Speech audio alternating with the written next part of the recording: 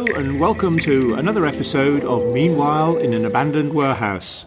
Today I'm sitting here, I'm Owen Kelly, and I'm in Helsinki, and I'm with Sophie Hope, who's sitting there in London somewhere.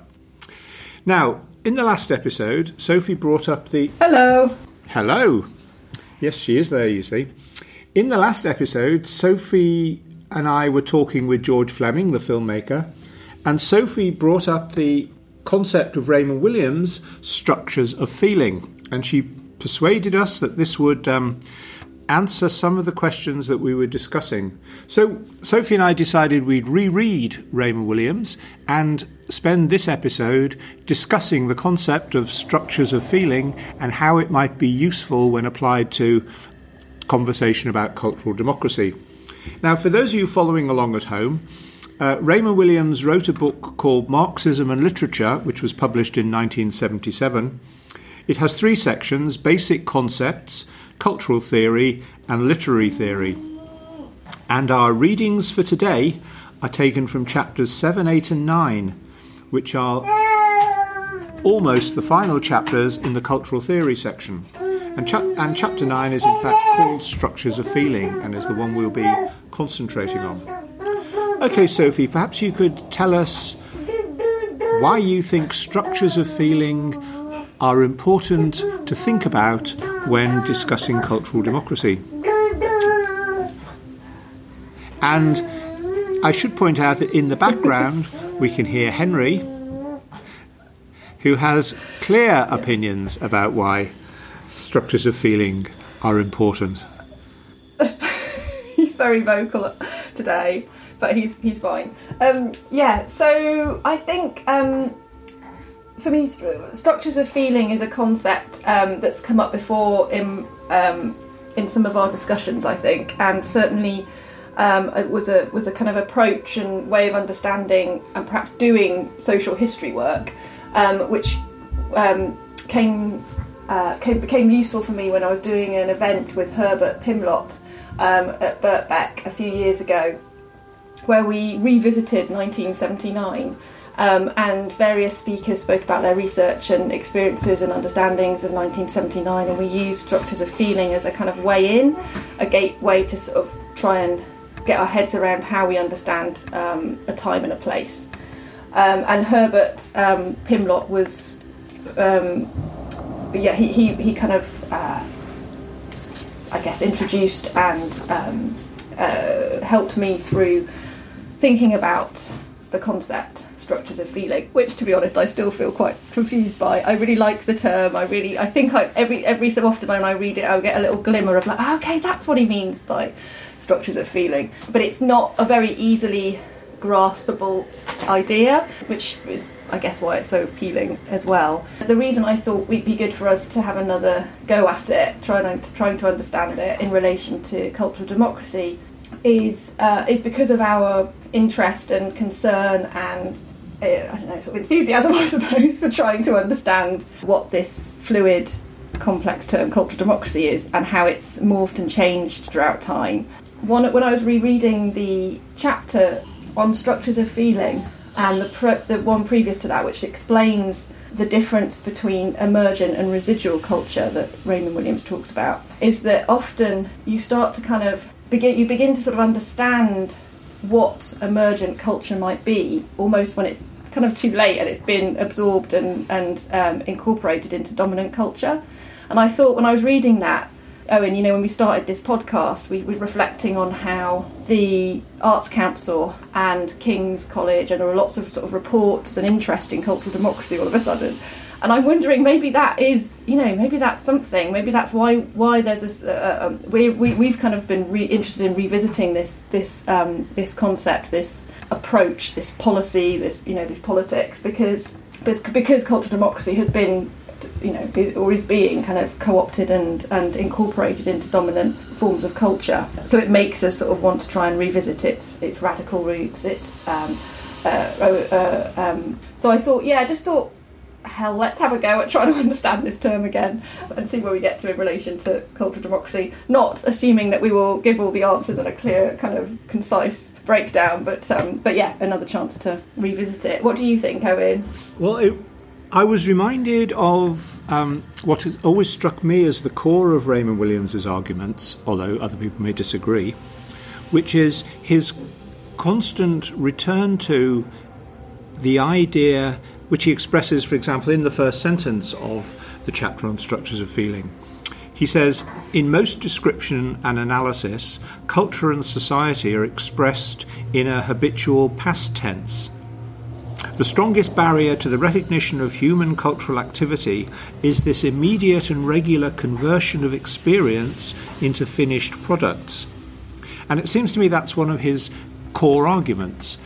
He talks about, at other points in Marxism and literature, he talks about the way in which communists use superstructure and hegemony as terms which classify cultural activity as though culture consisted of fixed products whose nature had been long ago decided.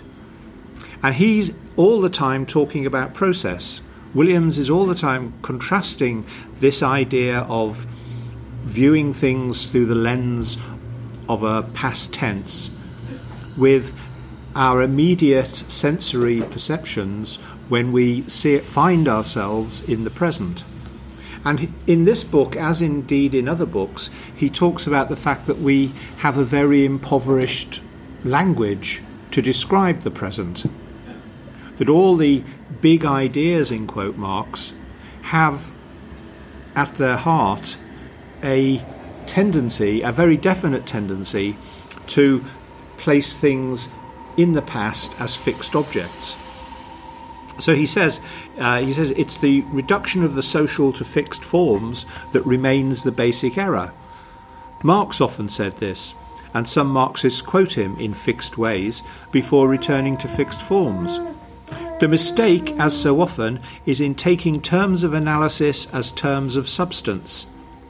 Thus we speak of a world view, or of a prevailing ideology, or of a class outlook, often with adequate evidence, but in this regular slide towards a past tense and a fixed form, suppose, or even do not know that we have to suppose, that these exist and are lived specifically and definitively in singular and developing forms. Perhaps the dead can be reduced to fixed forms, although their surviving records are against it, but the living will not be reduced, at least in the first person. So he's quite clear, I think, that when we're discussing cultural formations, we ought to be, if we're not, we ought to be discussing processes that are unfinished and untidy. And as you say, he talks about emergent cultural activity, and he also talks about pre-emergent cultural activity. He makes the point that you were alluding to earlier, when he says that by the time things are emergent, they may already be incorporated, they may already be on their way to becoming mainstream, although he doesn't use that phrase. It's the pre-emergent that perhaps we should be seeking out and looking at. And he does define structures of feeling at some point as well. He says that for structures of feeling can be defined as social experiences in solution, as distinct from other social semantic formations which have already been precipitated and are more evidently and more immediately available. So he's talking about the fluidity and the difficulty in catching that fluidity when he says that he's going to use the term structures of feeling, even though he recognises this is a difficult term. Yes, one of the ways I get my head around this, in a probably simplifying it too much, which is not very Raymond Williams thing to do. I think he likes to keep things complex, which is also important. But is the relationship? So my understanding of structures of feeling are that how you have. He talks about the social and the personal, as you've already talked about. The social often has this assumption that it's in the past, it's formed, fixed, explicit, whereas the personal is sort of given this subjective, present, moving, alive, active form. And he also talks about a third element, social, personal, and thought. and thought as being felt, and how we feel as and through thought. So I think for me it's the morphing of these elements, and how there is always a relationship, and that relationship is fraught, tense, complex, between both the kind of formal and systemic and structural, and the actively lived and felt experiences. So he also I think in the text he talks about how structures of feeling could also be understood as structures of experience. And I guess the question for us, and something that he brings up a lot as well, is how social experience, in terms of how we interact and relate with each other, with structures, with institutions, with daily life, with bureaucracies and everything, how all of that is absolutely embedded and fraught with hierarchies, and that within all of that messiness, of course, there are both dominant, residual and emergent forms and characteristics of culture that are being shaped, overwritten and experienced. So it's a really messy business looking, and I think that what the question I have as well is, how do we apply this in practice in our research? So one of the things I was thinking about that came up in George's film, and we talked a bit about last time, was the 1986 conference, wasn't it? The Sheffield, was it 1986? The conference where the Manifesto for Cultural Democracy was presented. And I think, just as an example of one little moment in time, could we apply kind of a structures of feeling analysis to such an event, for example, and what would that look like? We'd have to take in so many different sort of factors and characteristics and aspects and experiences. But also, as we did that, if we were to kind of do a round table, for example, where we tried to access the structures of feeling at that time and place, everyone around the table would have their own kind of current structures of feeling that would would of course you would be speaking from the present and your own lived experience since that conference in 1986. So it's I think that's what I like about this as a way of thinking, is that it allows us to keep the process messy, and but also not avoid doing it, but just giving us some access points to understanding those moments in time, that but acknowledging that we're doing that from our present selves, who have feelings and thoughts and structures of our own to deal with. Williams himself talks, as you say, about structures of experience. He says that an alternative definition would be structures of experience, in one sense the better and wider word, but with the difficulty that one of its senses has that past tense, which is the most important obstacle to recognition of the area of social experience which is being defined. He says that what we're talking about are characteristic elements of impulse, restraint and tone, specifically affective elements of consciousness and relationships, not feeling against thought, but thought as felt and feeling as thought, practical consciousness of a present kind in a living and interrelated continuity.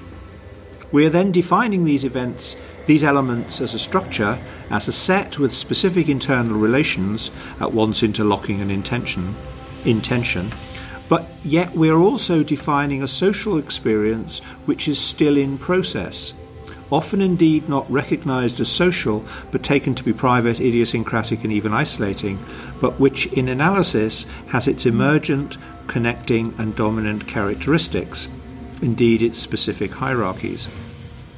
What I take from this is that he's again trying desperately to insist that we should remain in the present, or find ways of remaining in the present while making these kind of analyses, and that we must recognise the interplay between past, present, private, social when we come to looking at histories And he also says in a previous chapter, I think it's in Traditions, Institutions and Formations, he talks about the fact that traditions are themselves lived in the present. He talks about the fact that what is then to be said about any tradition is that it is, in this sense, and I'll explain in a second what this sense is, an aspect of contemporary social and cultural organisation in the interest of the dominance of a specific class. It is a version of the past which is intended to connect with and ratify the present. What it offers in practice is a sense of predisposed continuity. So he sees tradition as something that we continue to live and continue to enact and continue to change. And I think from William's perspective, tradition itself is something that is constantly reworked and rethought through and refelt, with the result that in some ways it is true that we spend much of our lives in search of a better past, a concept which I think holds especially true for those people who don't find themselves sitting happily in the middle of or in the centre of the current hegemony. I was thinking on that note, the something that he does bring up quite a lot is class and the significance of class in relation to emergent cultures. Obviously, he's coming from a Marxist perspective as well, so class is going to play a big part of that, and how like the formation of and development of the working class meant new kind of emergent forms of culture obviously emerged with that. But obviously then it's like what happens to those forms of, and I think that's the connection perhaps as well to cultural democracy in relation to working class cultures and the either the erasure or marginalisation or incorporation of those cultures into dominant forms. One of the things Williams does say in that chapter, Dominant, Residual and Emergent, is he differentiates between what he calls historical analysis and what he calls epochal analysis. He says that in what I've called epochal analysis, a cultural process is seized as a cultural system with determinate dominant features, feudal culture or bourgeois culture, or a transition from one to the other. This emphasis on dominant and definitive lineaments and features is important and often in practice effective. But it then often happens that its methodology is preserved for the very different functions of historical analysis, in which a sense of movement within what is ordinarily abstracted as a system is crucially necessary, especially if it's to connect with the future as well as with the past. In authentic historical analysis, it is necessary at every point to recognise the complex interrelations between movements and tendencies, both within and beyond a specific and effective dominance. It's necessary to examine how these relate to the whole cultural process, rather than only to the selected and abstracted dominant system. Thus, bourgeois culture is a significant generalizing description and hypothesis expressed within epochal analysis by fundamental comparisons with feudal culture or socialist culture. However, as a description of cultural process over 4 or 5 centuries and in scores of different societies, it requires immediate historical and internally comparative differentiation. Moreover, even if this is acknowledged or practically carried out, the epochal definition can exert its pressure as a static type against which all real cultural process is measured, either to show stages or variations of the type, or at its worst, to select supporting and exclude marginal or incidental or secondary evidence. Now, I think here, when we talk about class, I think Williams distinguishes between what he terms historical view of the process of class and the more epochal view of the static idea of the working class. When we talk about the marginalisation of the working class, I find myself kind of understanding what some people might mean, but finding it odd that they would choose to frame it in that way, unless they're deliberately appealing to nostalgia.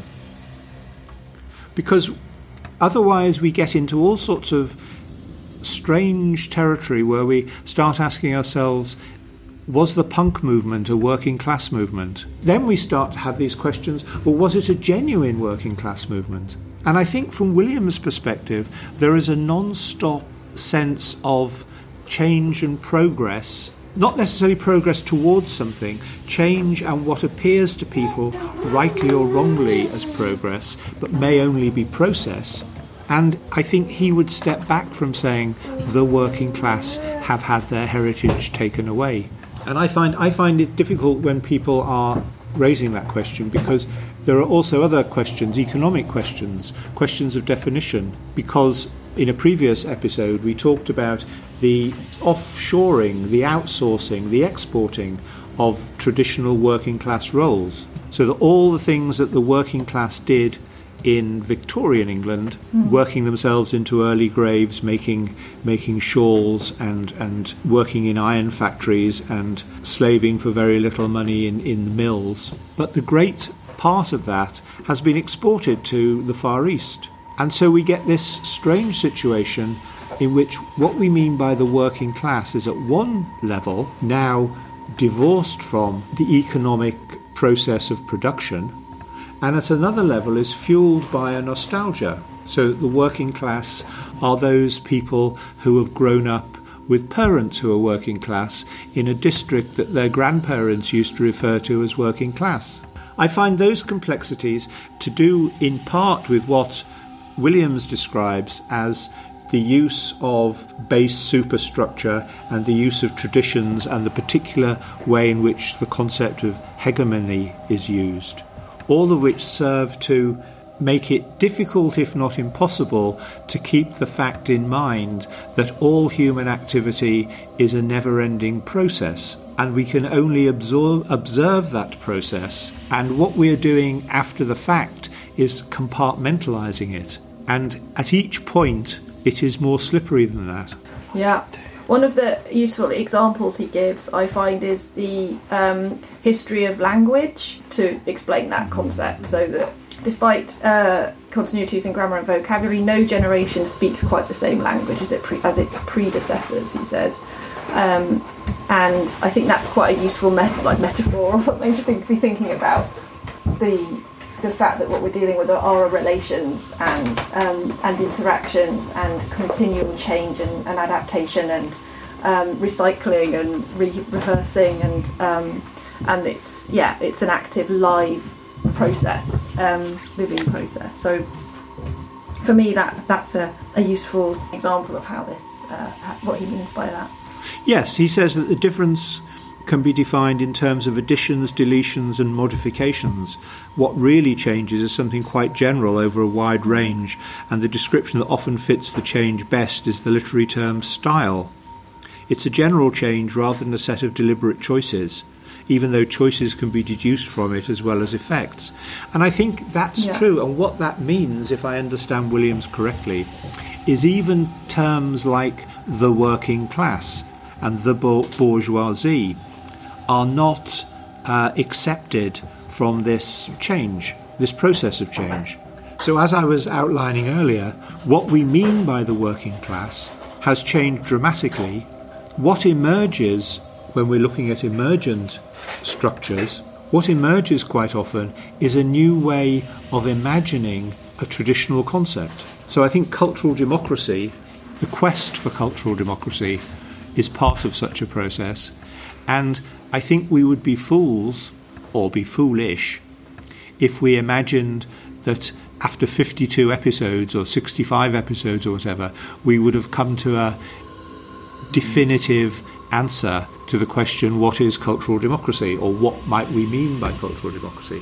Because I think by the time we get to episode 65, there'll be more evidence there'll be more opinions, there'll be more things that people have reacted against, more things that have emerged, and the question will be able to be asked all over again. And I think one of the things that is most difficult, certainly I find most difficult, is to keep all this in mind while still understanding that this frees you up for action rather than constrains you or prevents you from taking action. Because I think we've been trained, one of the hegemonic positions in our education system trains us to deal with fixed abstracts. So we talk about church and state, past and present. We make these kind of abstract concepts into realities and then try and fit experience into those constructs. Whereas in fact it's much more the case that we are, or should be, constructing constructs as and when constructing them makes it easier to describe, define and explain our experiences. So I think sometimes we get it the wrong way round. It's not that theory should or shouldn't precede practice, it's that theory and practice should have a different relationship to each other. Thanks. Well done, Owen. Beautifully put. Okay, Owen, well, on to the next one. I'll see you in the abandoned warehouse in a couple of weeks. Okay, thank you very much, Sophie. Let's say goodbye for now. Goodbye for now. Bye.